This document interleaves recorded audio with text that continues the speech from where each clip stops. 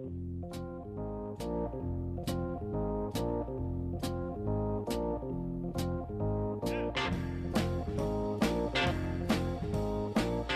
think a point that's easily overlooked from our analysis of the importance of worldview that we went through over the past hour is what emerged from our caller Jeff, and this idea, this distinction that must be made between, on the one hand, comparing the left to the right, and on the other hand, comparing Republicans to Democrats. One of the things that I think is important to understand, absolutely key actually to understand, is that the political parties, or any given political party, whether it's a major one or a minor one, it's just an organization. It's just a shell.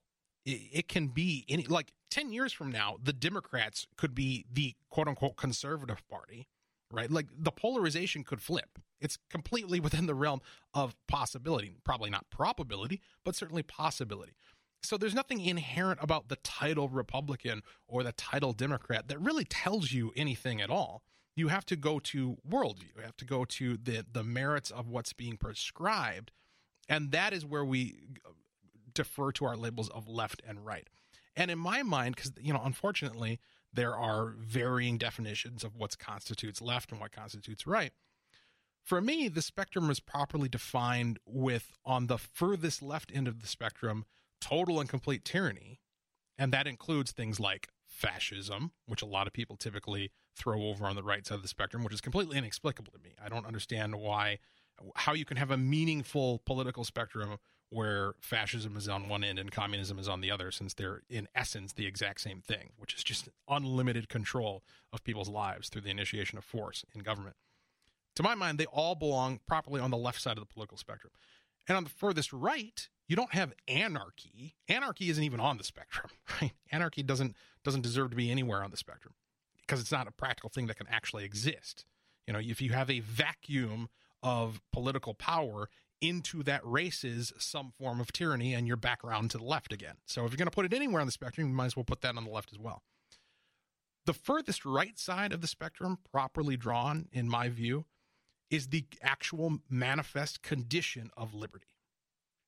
And so when Jeff talks about extremists in both parties, I find that to be a very interesting term, because extreme compared to what? What's the reference point when you talk about extremists and extremism? By what reference point are you measuring extremity?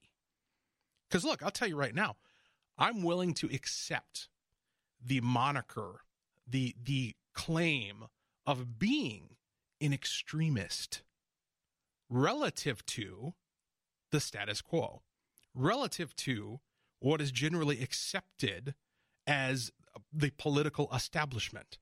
I advocate for extreme change in public policy, but how can you make a value judgment about that until you know what the prescription is?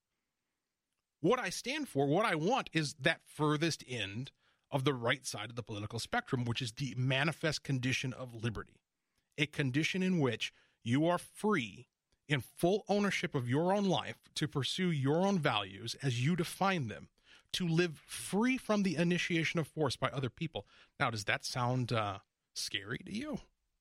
Does that sound threatening, the notion that you might get to live in a condition of liberty?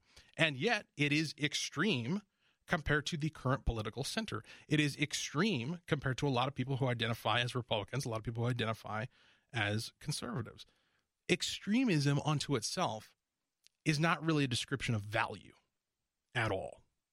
And so, to me, it's much more important to look at the defining characteristics of where a person's worldview is at, what it is that they're advocating for or failing to advocate for, and make your value judgments from there. This is Closing Argument. My name is Walter Hudson, Twin Cities News Talk, AM 1130, 103.5 FM. You can catch us streaming at TwinCitiesNewsTalk.com and on your iHeartRadio app. We are here 9 to 11 weeknights, 651-989-5855, the number to join us this evening. One of the issues that indicates that the Republican Party is just as capable of adopting the worldview of the left as Democrats are is our ongoing drama surrounding the efforts to supposedly repeal and replace Obamacare. From the Star Tribune, Senate Republicans launched their plan for shriveling Barack Obama's health care law Thursday, edging a step closer to their dream of repeal with a bill that would slice and reshape Medicaid for the poor, relax rules on insurers, and end tax increases on high earners that have helped finance expanded coverage for millions. 4 conservative GOP senators quickly announced initial opposition to the measure, and others were evasive, raising the specter of a jarring rejection by the Republican-controlled body. But Senate Majority Leader Mitch McConnell, Republican of Kentucky, indicated he was open to discussion and seemed determined to muscle the measure through his chamber next week. Release of the 142-page proposal ended a long wait for one of the most closely guarded bills in years. McConnell stitched it together behind closed doors, potentially moving President Donald Trump and the GOP toward achieving perhaps their fondest goal, repealing former President Obama's 2010 statute, his proudest domestic legacy. Now, here's my question. I got a question for them, and I got a question for you. My question for them is, do you actually want to repeal Obama's legislation? Like what it does? The effect of it? Or do you just want to symbolically repeal his legacy? And I think the answer to that question is pretty obvious in terms of when you look at the substance of what these proposed repeal and replace bills do. It's pretty clear that Republicans aren't too keen on the idea of actually repealing the legislation because, look, if they were, they could just do that, right? It's not difficult. It's not hard conceptually or practically to simply author a bill that repeals Obamacare. You could do that tomorrow. No problem. They just don't wanna. They don't wanna.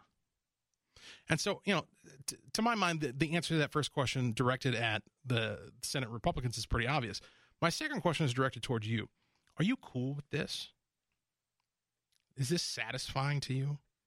Is this what you voted for in November? Is this what you've been voting for since 2010, the big Tea Party wave that was a response to, in large part, a rejection of Obamacare and Barack Obama's agenda? Is this what you're driving towards? You're going to get to a point where, as Ben Shapiro describes it, this is essentially just an effort to be able to claim they did something about Obamacare while also paving the way towards a tax cut.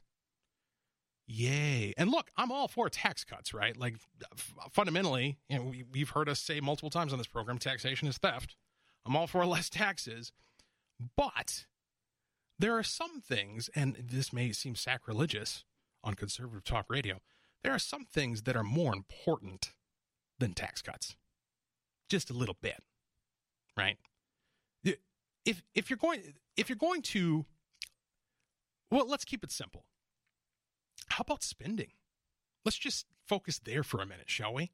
How about spending, the amount of money that the government spends? Because here's the thing. If you issue a tax cut, which this legislation paves the way for and actually includes some tax cuts, but you don't actually do anything about the amount of spending that government is doing, what do you think that translates to? A couple of D words. Deficits. Debt. Which we already have plenty of, by the way. What, $20 trillion it ballooned to under Barack Obama? Shouldn't we be thinking about doing something about that? Because here's the thing, and this is what I don't understand why it's so difficult for Republicans to. No, I do understand it, because on its face, you don't want to be the guy who has to go up there and defend, quote unquote, taking away somebody's health care or whatever the entitlement is. Fill in the blank entitlement, fill in the blank government service.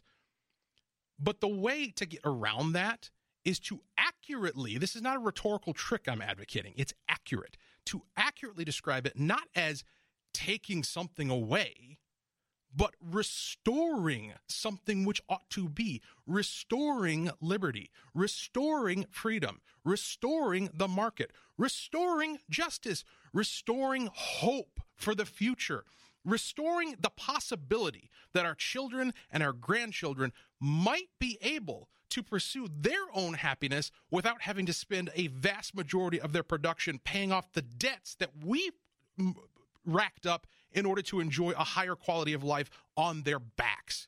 Who does that? What kind of a person would ever charge up a card full of expenses, which provide them with a higher quality of life, and then send the bill to their kids, post-dated for 30 years in the future. Hey, you know, when you have kids of your own and you're trying to establish yourself, you're trying to buy your first home, you're trying to set up your retirement fund, that's when my bill's going to arrive for all the stuff that I got to enjoy without paying for it. Thanks, kids. Nobody would do that. Maybe 2 people in the entire country would conscientiously make that decision. And yet, as a society, as a government, that is precisely what we are doing to our kids with the national debt, with deficits, with continued spending. And by just offering tax cuts without addressing the spending issue, Republicans are making it worse. Worse. It's unbelievable. Let's go to the phone, 651-989-5855. Tevye in St. Paul, welcome to the program. My opinion is that we should repeal the total thing of Obamacare for 2 reasons. One, it violates the laws of insurance. You cannot, You mean in terms of what insurance actually is? To insure it, you have 2 fundamental rules. One, you cannot profit. You can be made whole for a loss, but you cannot profit. And the second fundamental rule, is you may not contribute to your loss. So obesity and non-exercising and all that is contributing to your loss, and there's no reason why the next generation should pay for people who abuse their body and smoking and all that other stuff. Yeah.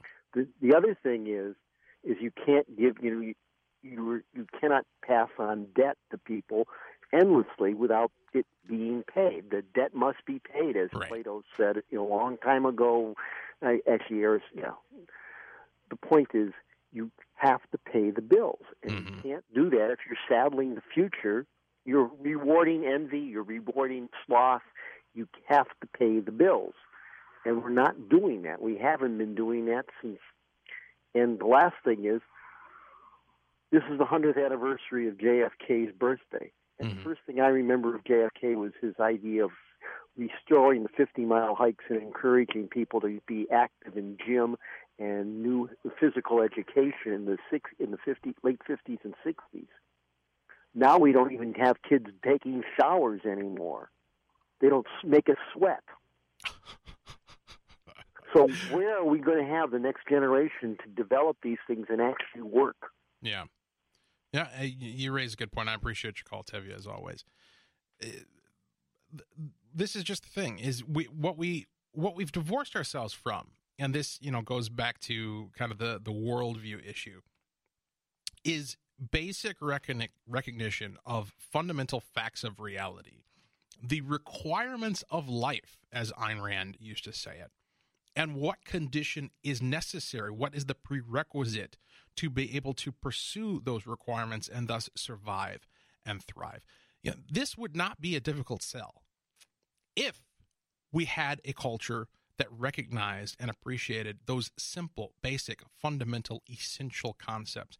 We can get there, but it's going to take the initial decision that you can make right now, today, tonight, to make it a priority to spread the concepts. This is Closing Argument. My name is Walter Hudson. Twin Cities News Talk, AM 1130, 103.5 FM, TwinCitiesNewsTalk.com.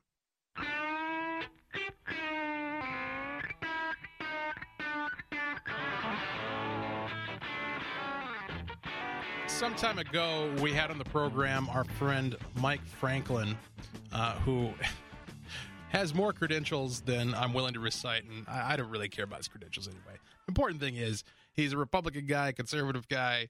You used to hear him on the podcast Wrong About Everything, and he's a friend of the show, a friend of the station. He came on to share his story that is now has a more prominent spotlight on it. We're about to read an article at the Pioneer Press regarding this, of a gal he knows who is a manager of a building in St. Paul where they've had a number of issues as a result of the Skyway being open until 2 a.m., which is apparently the ordinance or at least the policy in St. Paul.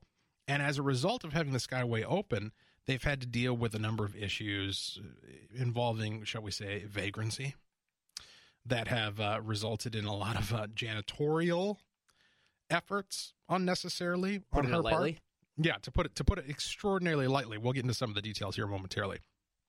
But she finally decided that she had enough of it and decided that she was going to lock the building at 8 o'clock. Now, this, of course, is in defiance of municipal policy and has resulted in a standoff with the city. That standoff has been resolved, ? At least as far as the city is concerned today. We're going to share the details with you here momentarily. This is Closing Argument. My name is Walter Hudson, Twin Cities News Talk, AM 1130, 103.5 FM, TwinCitiesNewsTalk.com. From the Pioneer Press, a divided St. Paul City Council voted not to allow a Lower Town property group to continue to close a Skyway connection 6 hours early, but building manager Janae Brooks is pledging civil disobedience. On Wednesday, the council voted 4-3 to require Brooks to keep Skyway access at the Railroader Printing Building on Mears Park open to at least 2 a.m., in step with most of the rest of the downtown Skyway system. She plans to do no such thing. I'm going to continue to close at 8 p.m., said Brooks, who manages the 235 East 6th Street property that houses the Barrio Tequila Bar and the Bulldog Lower Town after the hearing. Sue me. Take me to Skyway jail. I'll take the fine. I like this gal. I like this gal a lot. Me too. She's quickly becoming one of my favorite people, even though I've never met her. Can we have her on the show? I'm looking into it. All right. Hopefully we will be able to get her. Not everybody's a radio person. Not everybody's True. eager to do that, but hopefully we can get her on the program. I mean, she doesn't sound like she's shy, so I'd like to think that she'll be willing to come on the program. Brooks said she no longer wears white clothes to work because she's become accustomed to cleaning up after vagrants who camp out in the Skyway and damage glass, doors, locks, and carpeting. Several months ago, she came across a startled man holding a knife defensively. I wonder how she could possibly be concerned, right? There's obviously no problem here. And, of course, the mandate that the Skyway be open until 2 is in the public good. It's in the public interest. It's insane that the St. Paul Skyway is open till 2 a.m. Minneapolis Skyways aren't even open that late. I think they might be open till midnight on, the weekends, but usually they close, between 10 and midnight. And St. Paul is 10 times more boring than Minneapolis. There's no nightlife scene to worry about in Minneapolis, compared to Minneapolis anyways. Yeah. People go there for wild games and XL Energy concerts, but other than that, it doesn't have near the same downtown scene as Minneapolis. And to have it open till 2 a.m. is just inviting people. And Clearly. Yeah. Well, you look at people, you go downtown St. Paul compared to downtown Minneapolis. I mean, there's ruffians in both places, but I would say it's worse in St. Paul. Yeah. It's far worse in St. Paul. I'm used to it here. Maybe that's just because I spend more time in Minneapolis, but I'm used to avoiding the people in Minneapolis. It's not that big of a deal. But St. Paul, they're blocking the sidewalk, they're taking up space. They're clearly, begging there to just be there, hanging out in boulevards and parks. It's not a good situation. No, and apparently that's not a view that is shared by at least a voting majority of the city council. Returning to the Pioneer Press, council member Rebecca Knockler, who represents downtown, led efforts to deny Brooks' request. She noted that the city's Department of Safety and Inspections, a Skyway advisory group, and any number of residential tenants have all asked building owners for uniform hours, standards, and security. The value of having this Skyway system open and accessible and coordinated is great, Knocker said. It's part of the Skyway that is closest to Mears Park and CHS Field and all of that vibrancy. See, she describes what you described as boring. She described as vibrancy. She acknowledged that crime and vagrancy in the Skyway system continue to be concerns, but she noted that the Capital City the Capital City Plaza parking ramp had invested heavily in expanded security precautions after a homeless woman was raped and beaten there in April. Clearly it's working. Now, the Star Tribune's reporting on this also highlighted this notion that was forwarded by the council, that it is the responsibility of the building owners, the building management, to provide private security. Now, here's my problem with this. What you have in play here are two totally conflicting premises. On the one hand, they're making the argument that this gal cannot protect her property, cannot protect the building for which she is responsible by closing off public access to it at an hour of her choosing. Because the basis is, this is a public space. The Skyway is a public space, and it is needs to be accessible to the public during the hours set by public policy.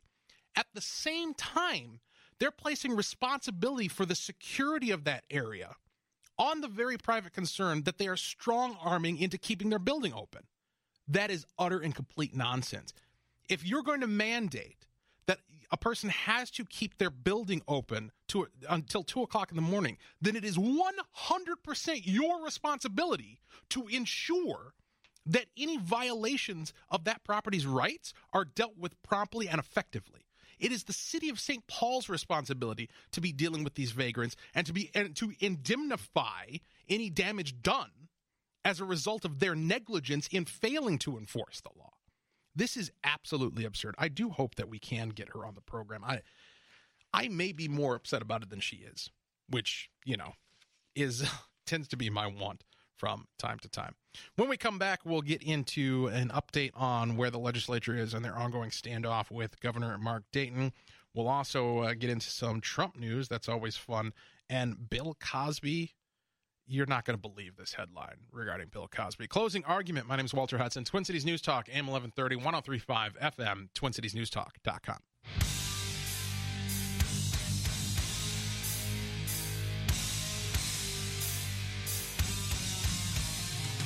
I can't get over how ridiculous that is, that the city of St. Paul is telling building owners, building managers, that they must keep their Skyway open until 2 a.m. And at the same time telling them, oh, yeah, by the way, you're responsible for the security. You're responsible for making sure that nothing bad happens inside your building. When this gal, Janae Brooks, locks the door at 8 p.m., that strikes me as an amazing execution of security. Like, that's what she's doing. She's providing for security by locking her frickin' door. Pretty basic. But no, that's not what they have in mind. It's really unbelievable. One of the things, the other aspects of this story that I think is noteworthy is that, it describes her action, her refusal, because she's basically saying, I'm not going to do it. She's saying, I'm going to keep locking the door, and it's described as an act of civil disobedience. Now, that's something that we often hear evoked by the left, by folks like Black Lives Matter and what have you, in terms of their blocking freeways. But here's the crucial distinction. Here's what actually makes it civil disobedience as opposed to what Black Lives Matter does. I'm going to continue to close at 8 p.m., said Brooks, who manages the 235 East 6th Street property that houses the Barrio Tequila Bar and the Bulldog Lower Town. This is reading from the Pioneer Press. Sue me. Take me to Skyway jail. I'll take the fine. That's what she said. That's what she told him. In other words, she's willing to accept the legal consequences for her disobedience. She doesn't expect that she's going to be able to defy the city ordinance, defy the city's policy decisions without consequence. That's what makes actual civil disobedience. She's willing to break the law and take the consequences in order to make a point, a principled point. That's worthy of respect. What Black Lives Matter does, complaining about being arrested for breaking the law, is not. This is Closing Argument. My name is Walter Hudson. Twin Cities News Talk, AM 1130, 103.5 FM, 651-989-5855, the number to join us. We're here 9 to 11 weeknights. Appreciate you tuning in. You can do so through streaming at TwinCitiesNewsTalk.com and on your iHeartRadio app. Brad Omlin taking your calls and producing the program. From the Star Tribune, Governor Mark Dayton's veto of the budgets of the Minnesota House and Senate will force them to shut down operations and furlough hundreds of workers by the end of August, according to new court documents filed Thursday in the legislature's lawsuit against the governor. The clash between the executive and legislative branches of state government heads to court Monday, when attorneys representing the legislature will argue that Dayton's action was unconstitutional and could put the state's finances at risk. Dayton's legal team, meanwhile, will contend that the Republican majority legislature trapped the DFL governor into signing budget bills he believed would harm the state, leaving him with little recourse other than his veto power. Well, then why didn't he just veto the bills? Yeah, that's unbelievable. I mean, this is the weak, and I understand, they're his lawyers. They got to come up with some argument, but this is the weakest possible argument you could offer, that his only option was to defund the legislature. He didn't have anything else available to him. Ridiculous. Continuing, in the legal briefs, the legislature asks Ramsey County District Judge John Guthman to grant a temporary injunction that would force the state to continue funding the House and Senate after their budgets run out June 30th. If that doesn't happen, the legislature says the Senate, which spends about $2.5 million per month, good Lord, can operate on reserve funds until July 27. After that, all 67 elected senators and 202 of its 205 full-time staff members would be furloughed without pay. What do the other three do? Who are the three staff members who get to stay on? Like, what's their essential role? I hope janitorial. That would be hilarious. The House, with a $22.7 million monthly budget, can keep all the lights until August 31st, when it would furlough its 134 elected lawmakers and 213 of its 232 staff members. The legislature argues that those cuts, along with the Senate's inability to make monthly lease payments on the new Senate office building, amount to the governor effectively shutting down a separate branch of government and potentially putting the state's credit ratings and borrowing power at risk. The legislature's attorneys also raised the prospect that the Senate could end up evicted from its new building without the ability to make payments. That would also be hilarious. The governor's vetoes will wreak havoc and widespread financial harm upon the legislature and the state as a whole, reads one of the legislature's briefs. Dayton's attorneys contend that the governor is well within his constitutional rights to issue the line item veto.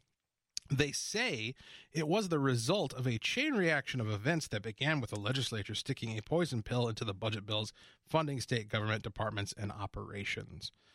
Boy, oh boy, oh boy.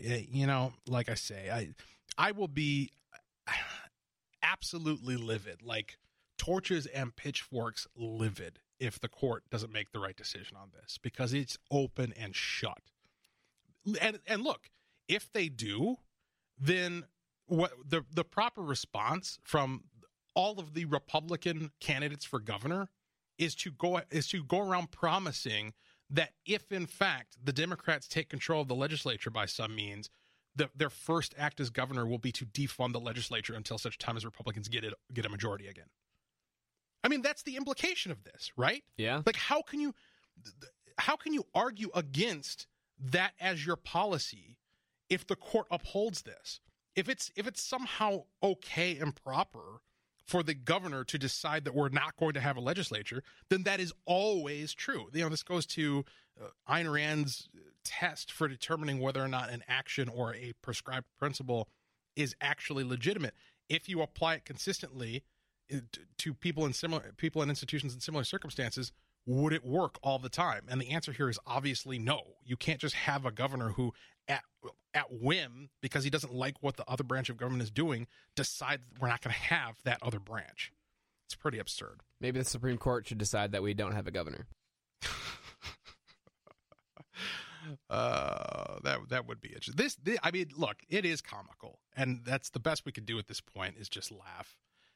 But it also does have real consequences in terms of the credit rating of the state. I do think the idea of the legislature being evicted from the Senate office building, that would be hilarious. And look, and this is probably one of the many reasons why I'm not a legislator.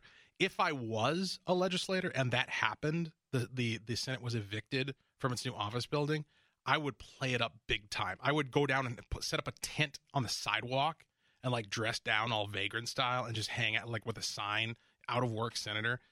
Yeah, that would be hilarious. All right. So, Star Tribune. President Donald Trump declared Thursday he never made and doesn't have recordings of his private conversations with ousted former FBI Director James Comey, ending a month-long guessing game that he started with a cryptic tweet and that ensnared his administration in yet more controversy. Now, can we just does this really surprise anybody? Are you surprised by this, Brad? At this point, no. Yeah, I mean, haven't we learned the lesson by now that you should not take things that Donald Trump says seriously? And I know that that's not a good place for us to be, having a sitting president of the United States who says things that are just completely disconnected from any sort of reality whatsoever.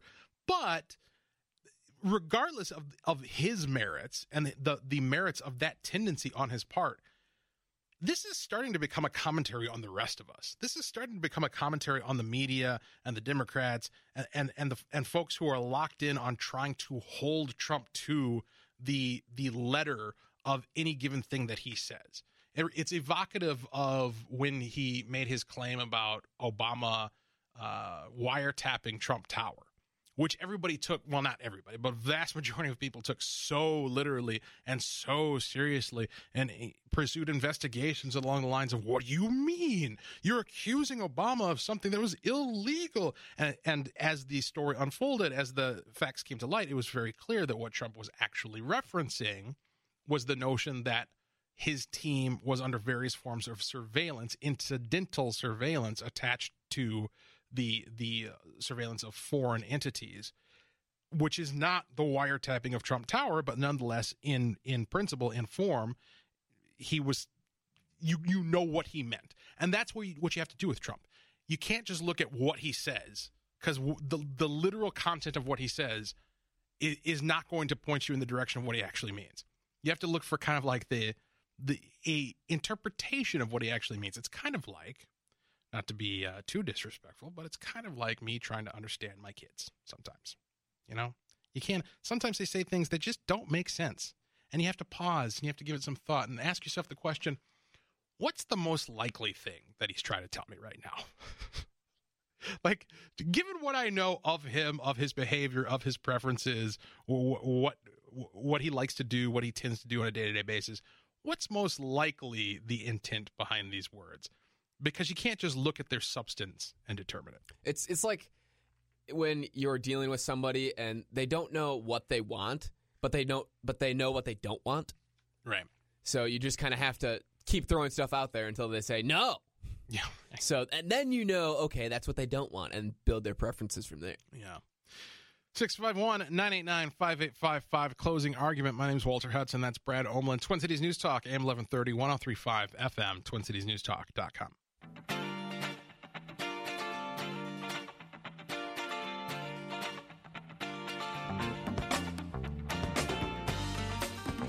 I appreciate the fact that they're advertising on the station, but whenever I hear that spot with Josh Duhamel, where he's cautioning us against traveling abroad and purchasing products that were made by illegally poached animals, the question that comes to mind is, what makes him think that you or I are doing that?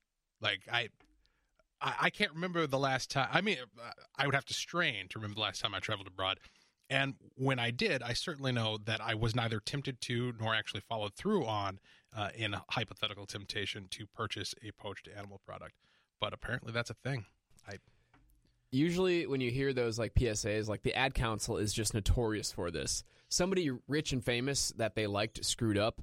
So now a rich organization has to fund a PSA organization saying that we don't support that. I see. That's usually what happens. So Mr. Burns got caught putting something up on his wall, and now we all have to pay for it. Yep. I hear you. All right, so this is something that popped up on my social media feed that I find kind of interesting. This comes to us from Care 11. By the way, this is Closing Argument. My name is Walter Hudson. Twin Cities News Talk, AM 1130, 103.5 FM, 651-989-5855, the number to join us. Home Depot and Menards face lawsuits over lumber size descriptions. This is a object lesson or a case indicating exactly why we need major tort reform. Two home improvement stores are accused of deceiving the buyers of 4x4 boards, the big brothers to the ubiquitous 2x4. The alleged description, Menards and Home Depot market and sell their hefty lumber as 4x4s without specifying that the boards are actually 3.5 inches by 3.5 inches. Wouldn't be the first time somebody lied about the size of their wood. Oh, there, Brad Omlin, ladies and gentlemen. The lawsuits against the retailers would be class actions. Imagine that, a class action lawsuit. This is another group of people who are going to get a check in the mail for $47 like you did, Brad. Was that right? Yeah. Yep. You know, after all, and the lawyers walk away with millions of dollars, and everybody gets a check for like $10, and justice has supposedly been done. Attorneys from the same Chicago law firm represent the plaintiffs in both cases. Each suit seeks more than $5 million. Defendant has received significant profits from its false marketing and sale of its dimensional lumber products. The action against Menards contends defendants' representations as to the dimensions of these products were false and misleading, the suit alleges against Home Depot. The retailers say the allegations are bogus. It is common knowledge and long-standing industry practice, they say, that names such as 2x4 and 4x4 do not describe the width and thickness of those pieces of lumber. Rather, the retailers say, those are nominal designations accepted in government-approved industry standards which also specify actual minimum dimensions. Anybody who's in the trades or construction knows that, said Tim Stitch, a carpentry instructor at Milwaukee Area Technical College. This is the definition of a frivolous lawsuit. This kind of suit should be against the law. You should not be able to bring this kind of suit and thus waste people's time. This is nothing less than an attempt to fleece corporations with big profits for the exclusive benefit of the lawyers. The people who they claim to be representing are not going to benefit from this thing. You know, even if the case is settled and they end up getting their $10 check for, you know, let's look at the hypothetical person. I know I'm spending much more time on this than I originally intended to. But let's imagine the hypothetical person who's actually been harmed by the false description, the allegedly false description of 4x4s that are actually 3.5 by 3.5. You know, he went to all the trouble of purchasing his large order of alleged 4x4s under the assumption that they were actually a solid 4 inches by 4 inches.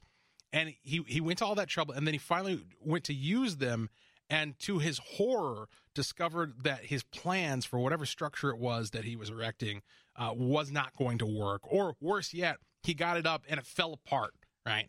And he's ended up down and out hundreds of thousands of dollars as a result of this deception on the part of Home Depot. How's that $10 check going to help? How's that $47 check he gets in the mail after this class action lawsuit is settled? How's that going to put things right? It feels good. Oh, man. All right, let's get into, there's some new Geronimo Yanez. You know, we got all the way to the last 3 minutes of the show, Brad, before talking about Geronimo Yanez. Good. Nobody can call now. I know you were getting kind of upset about all the contention regarding that issue.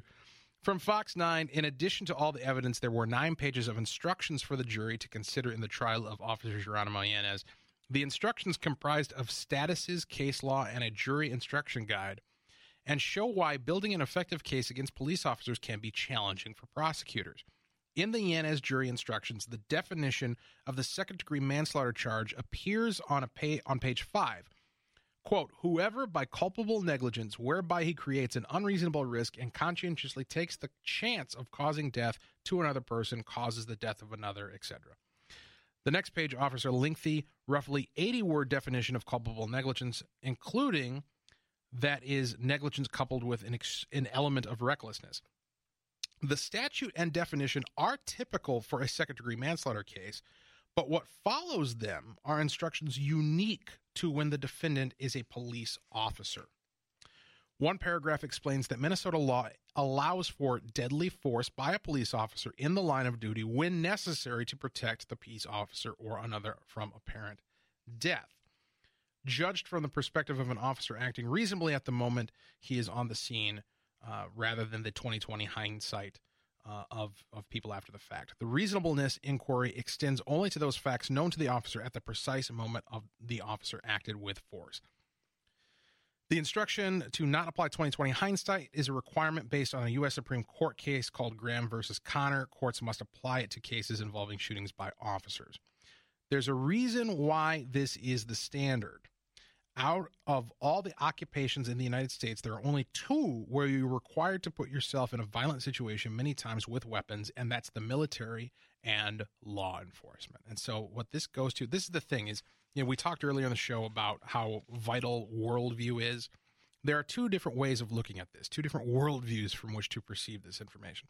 The first is the idea that, there's a double standard being applied to police, and you can't easily convict an officer based upon these additional instructions that we should not offer to a jury because it's going to bias them against a potential conviction.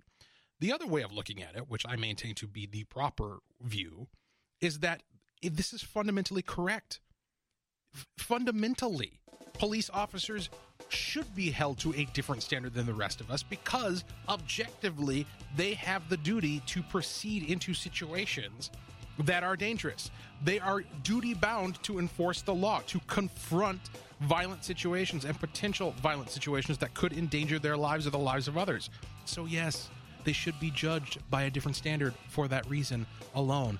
And that is all we're going to say about Geronimo Yanez tonight, much to Brad's delight. Closing argument, my name's Walter Hudson, Twin Cities News Talk, AM 1130, 103.5 FM. We're here 9 to 11 weeknights. We'll catch you tomorrow. Glenn Beck is next, TwinCitiesNewsTalk.com.